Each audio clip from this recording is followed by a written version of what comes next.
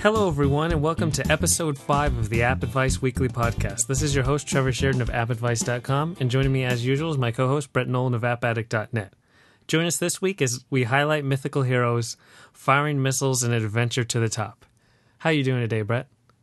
I'm doing pretty good. We had some nice games this week, and I just bought my tickets for Lego Batman for this weekend, so I am all set. I'm ready to talk about fun stuff. Yeah. This isn't the busiest week we've ever had, but that doesn't mean there's not some fun stuff to talk about.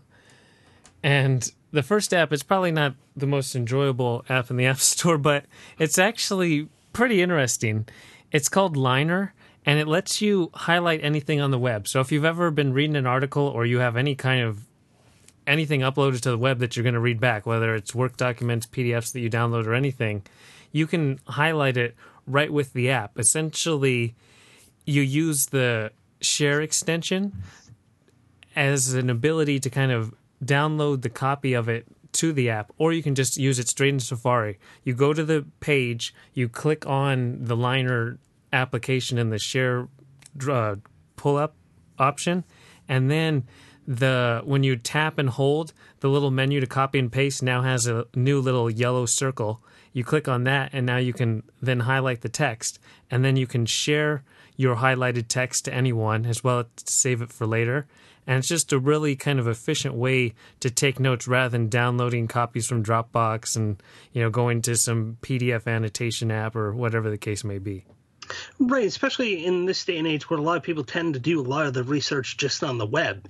This is a nice, quick way. You're just browsing through articles or whatever the topic you're having to research is, and you can just quickly highlight the content, and it gives you a way to access the original page again so that you can, if you want to go back and see your source again, or you can just quickly look at all of those various little highlighted passages you might have just selected while you're going through all these various sources. And so it's a neat way to just collect all the information and go back and just grab those key things you were interested in, but then still have that source material should you need it later. And like you said, it's all collected right in there, and you have the option of just viewing it right within the app as well.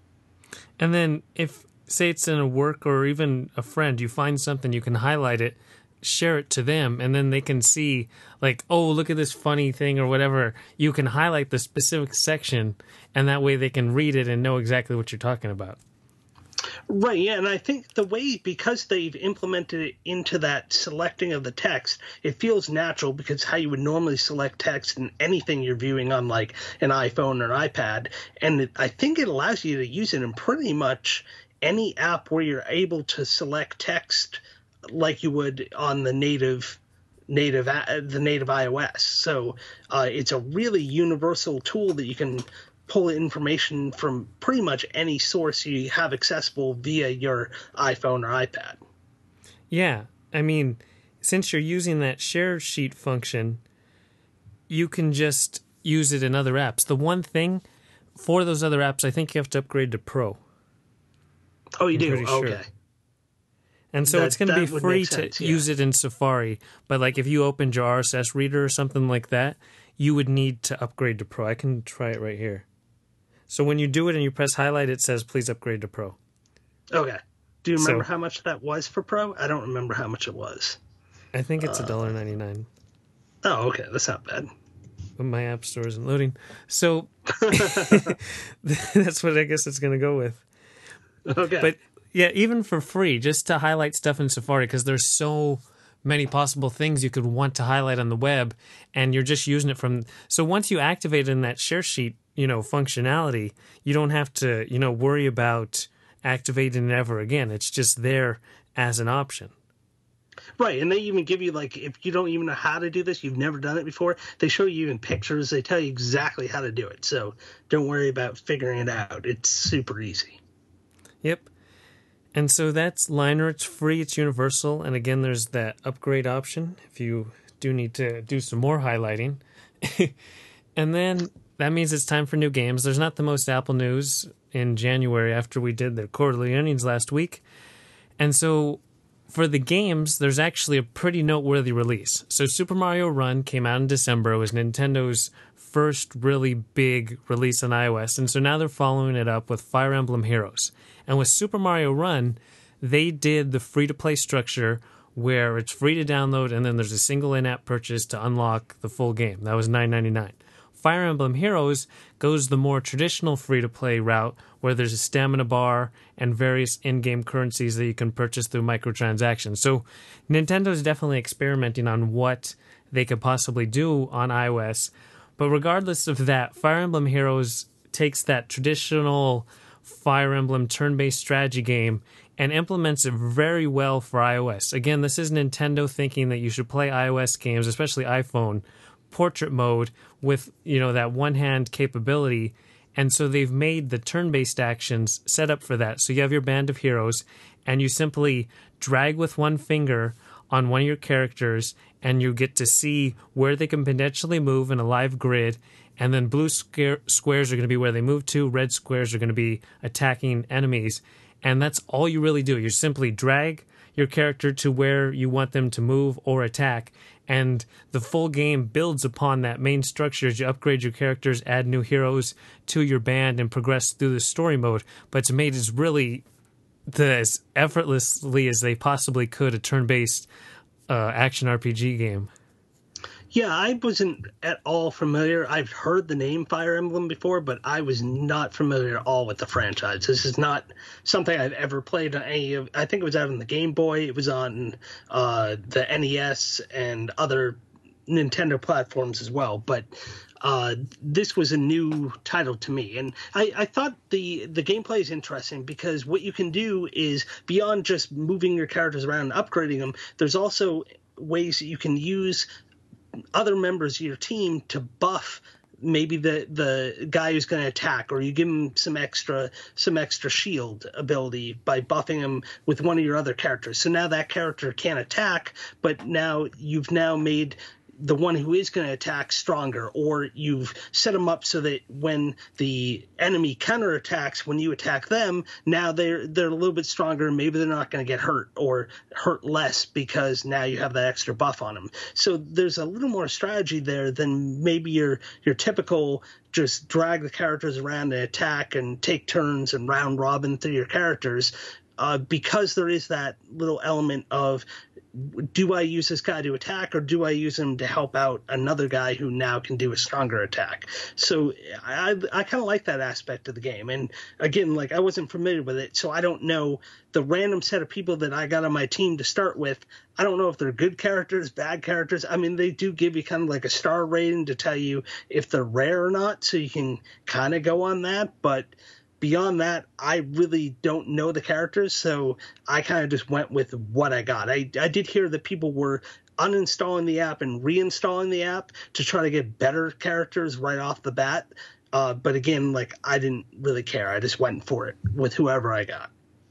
Yeah, the most I'm familiar with Fire Emblem is that Marth and a couple others are included in Super Smash Brothers. Yes. Yeah, that's about it for me too. Yeah. Yeah, and so that kind of allows you to have a fresh perspective of just embracing the game in its iOS form. And there's a deluxe storyline involved. Every single character has quite a few lines that progress the entire world of Fire Emblem and this iteration of how it relates to other versions. And this is a continuation of that same storyline. I didn't find it the most intriguing. It seemed like I was just I didn't really care going through the text. But it is there. Yeah. Yes.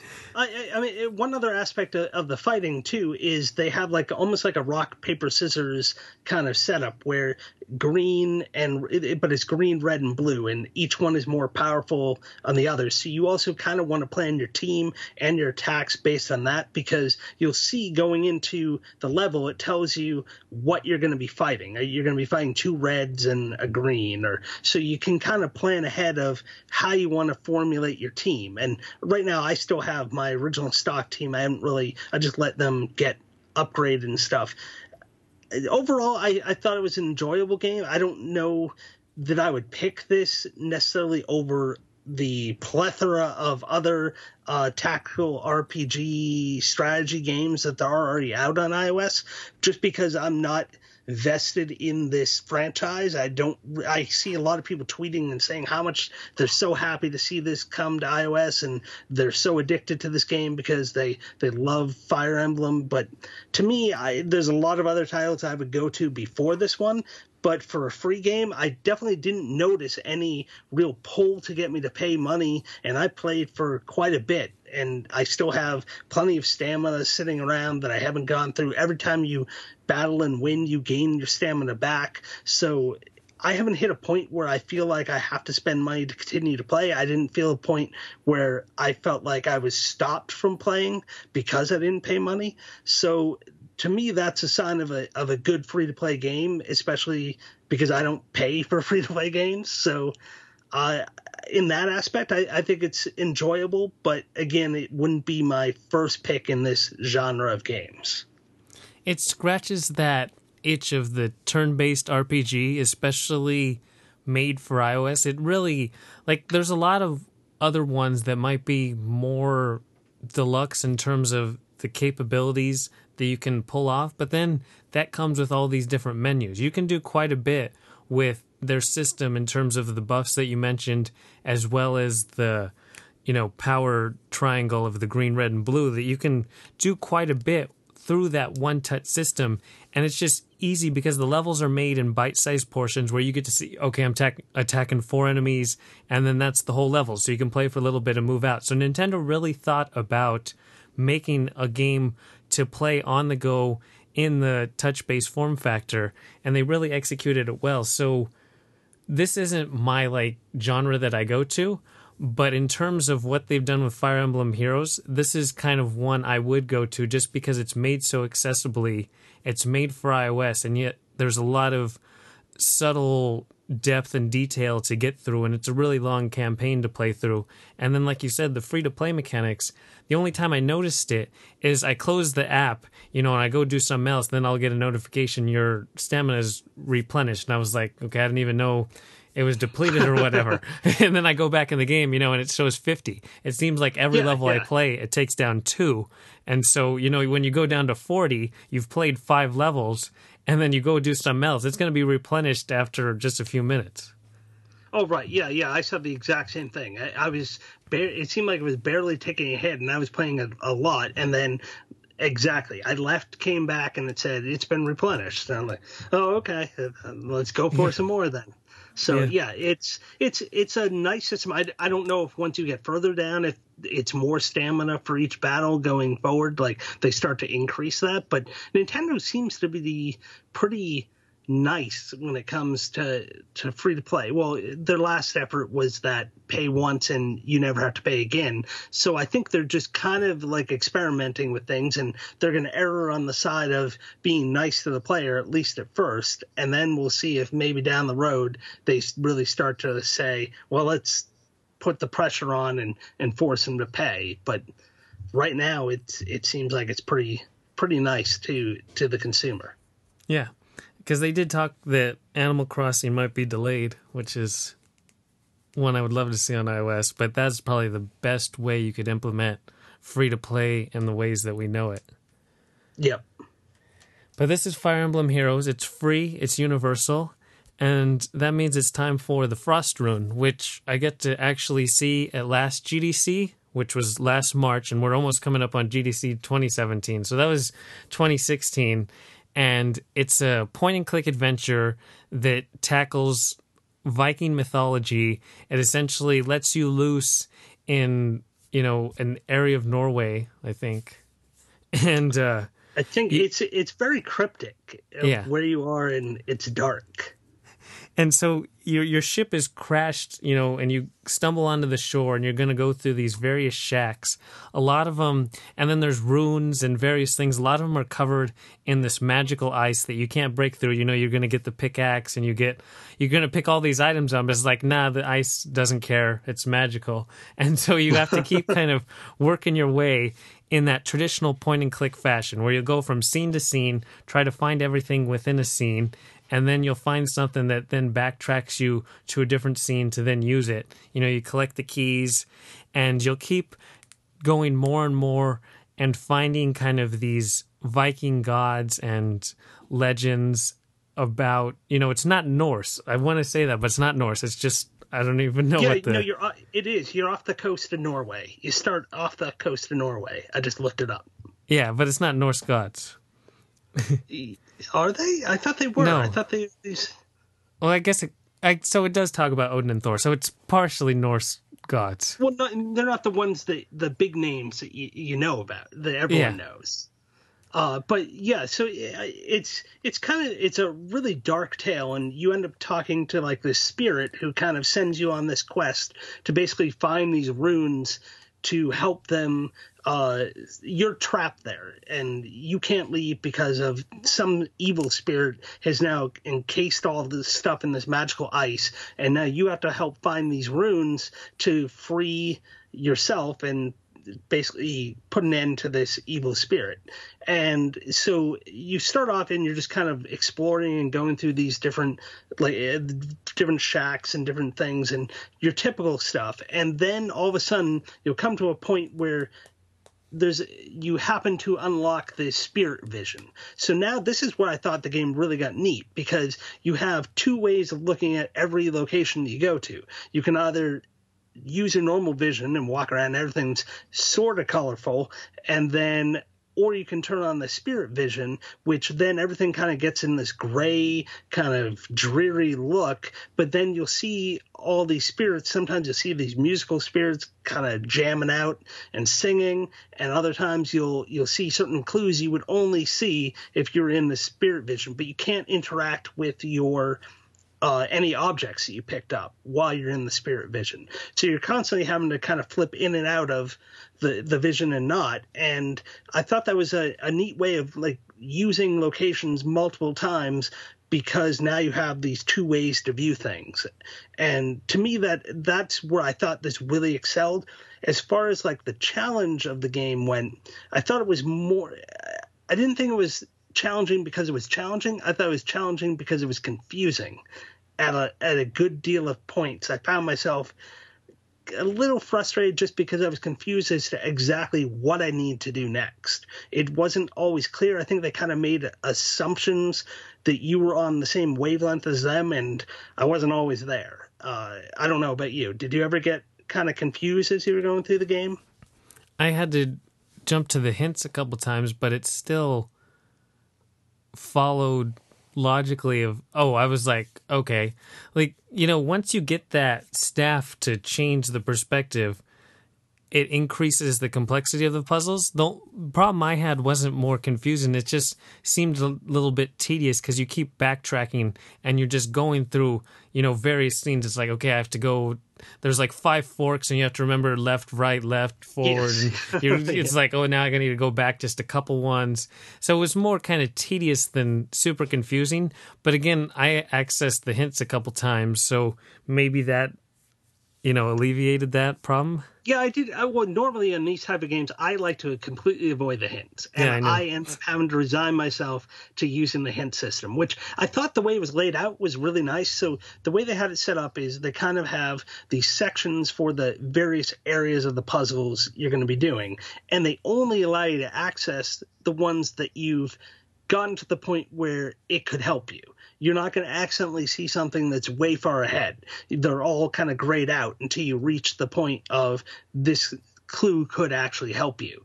And as far as the clues themselves went, I thought they gave a little too much. They kind of told you exactly what you need to do rather than kind of more giving you a gentle nudge in the right direction. But it was nice to have it right in there and not having to go like search up a walkthrough or something if you really got stuck, especially where the game just came out. There may not be walkthroughs out yet. So you kind of have to kind of stumble your way through. A few of the puzzles, I just kind of muddled my way through and somehow I got it correct. And I'm not even sure how I did it, but they worked. But overall, like, I thought the story itself was really interesting, and I thought the production values were really high. I mean, before I said there was guys singing, I mean, the quality of the music was excellent, and just the graphics were really well done. Yeah, it's great, like hand-drawn artwork that fits the entire theme that's going on. And I mean, it's that classic point and click adventure style that they use the kind of perspective shift with that staff to add to the puzzles. The only problem, like I said, was just it starts to get a little monotonous and tedious when you're doing a lot of stuff that's not progressing the story. You're just kind of walking around to find points that could possibly be interacted with. And I guess there are a few leaps and assumptions from the developers of what you can figure out, of what logically, okay, I found something in the Sears place, and then I have to go back to the Ruin place, and then it tracks me all the way back to the very first place that I got to, and that's where the singing gods are. And so, you know, it didn't always kind of like make sense that I'd have to backtrack so far.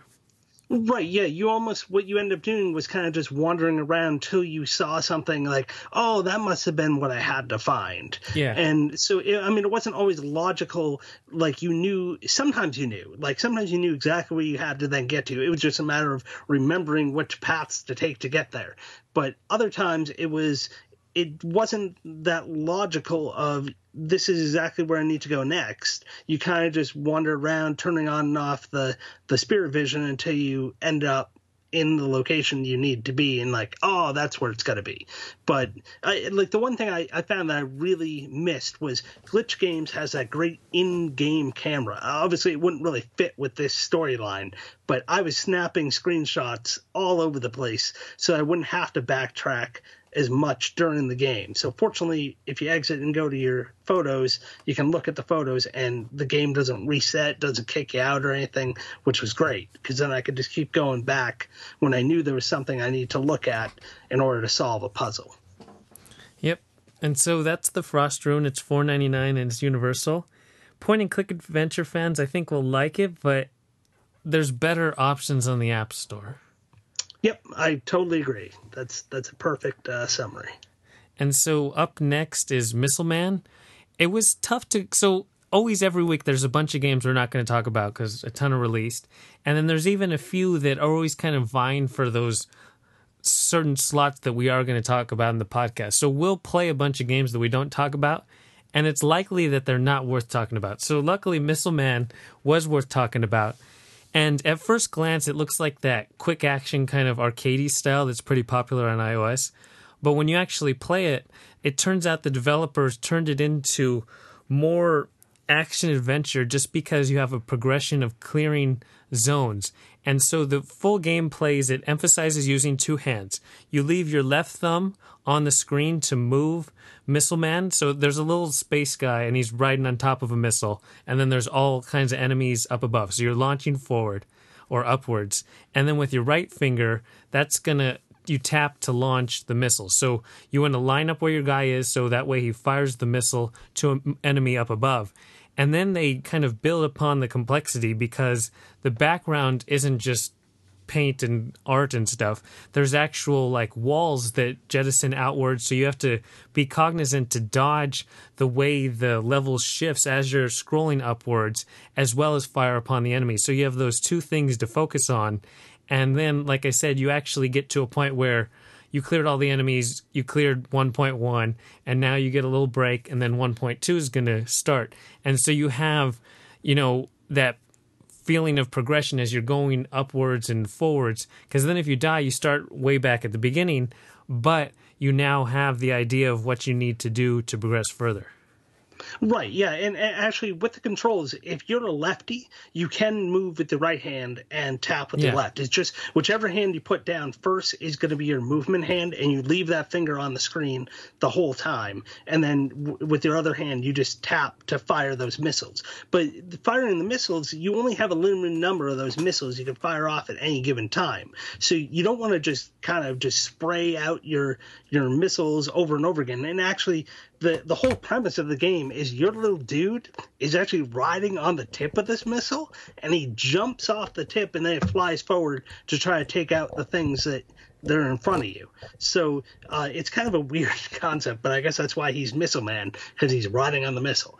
But those jettison side walls that come out, that's all procedurally generated. So it's not like you can learn these zones and then just nail them every time. It's not a memory game. This is like randomly generated. You're going to have to challenge yourself every single time.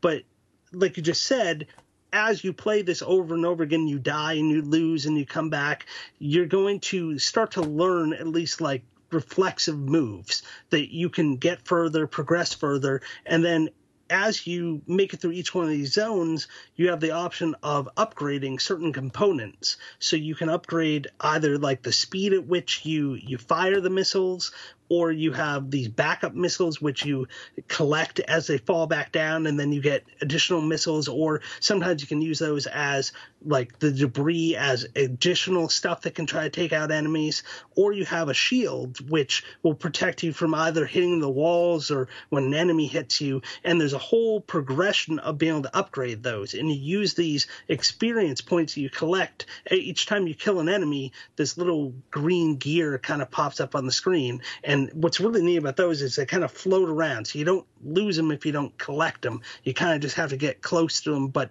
even if they go off screen, they'll come back, so you have a chance to still kind of collect them before you hit the end of the zone. And if you build up enough of those, you'll get one upgrade point, and for each one of these full gears you fill out. And so then you kind of go through this little shopping catalog of which components do I want to upgrade, which will help me get further. And so even those are randomized, what you get a choice of each game. So it's all these randomizations that really kind of give it like huge replay value, because you never know how the levels are going to look or exactly what things you're going to have available to you to try to make it further and further in each zone that you have to go through. Yeah, I remember the first time I played, I was focusing on taking out the enemies up above, and then I lost a heart, and I'm like, what just happened? And I realized I smashed into the wall that just burst out from the side of the screen. I'm like, oh, there's a whole nother component to this game. And then there's the whole combo system as well. You can amp up your score and replay for that. Right, and so what you'll do is at the end of 4 zones, you have to face off against like a big boss guy, and so even like the first boss battle is kind of tough, and if you make it past that, then the scenery changes, and now you're on to like a new area, but then there's even new enemy types that come. So now there's like these jets that will come flying towards you. So you might think you have a time to take them out, but all of a sudden now this set, no, they won't wait around for you to shoot them. This is going to come and try to attack you. So now you got to dodge stuff, but you can't dodge too wide or you may hit the wall. So it just keeps on building complexity. It is a tough game to make progress in, but because of all those various power-ups you can get or ability tree that you can upgrade, as well as just kind of, you can do better the next time, it really drives you to want to play it over and over and over again. Yeah, that ability tree really does want to give you that incentive above all else, because that way you feel like you're getting better. I mean, it would be great once you beat that boss, you then have a checkpoint. You have the option, I can just start, section 2 rather than starting back from wave 1. I always ask that for any of these kind of games. But yeah. With the upgrade tree, you understand what their idea is, because you could always sacrifice, okay, I don't care about the high score. If I want to start at level 1 and go for the high score, I can have that choice. But if I want to just get through everything that's included in the 16 levels, they should offer that choice. Well, I think the problem is because it gets more difficult in those next set of levels, that if you don't have the abilities, it's going to be even that much more difficult. They would almost have to give you some ability points to apply if you were going to start at the second level to at least get your ship leveled up a little bit. Yeah. Or, they could always offer perma upgrades too. Yes, yeah, they could do that too. But even as it is a fun, hard, challenging game, and it's one of those that I hadn't even heard much about it, and then all of a sudden I saw it pop up on the App Store, and I'm like, I gotta try this out. This looks good. I mean, the graphics look great. I had to try it, and it was one of those nice surprises that you didn't hear anything about this game, or at least I didn't, prior to its release, and then all of a sudden it's this fun thing that just shows up on the App Store one day. Yeah, if you like any kind of arcade challenge, you're going to be right at home with Missile Man. And then, just to note, Felis is garbage, in case you saw it on the App Store. I had to mention that. And is there anything else for you, Brett? No, I think that's it. I mean, it's always tough to limit ourselves because there's just so much stuff. But again, like, we just can't talk about everything every week. But I think we picked some good ones this week. Yep. To everyone listening, we hope you enjoyed episode 5 of the App Advice Weekly podcast, and we'll talk to you next time. Talk to you later.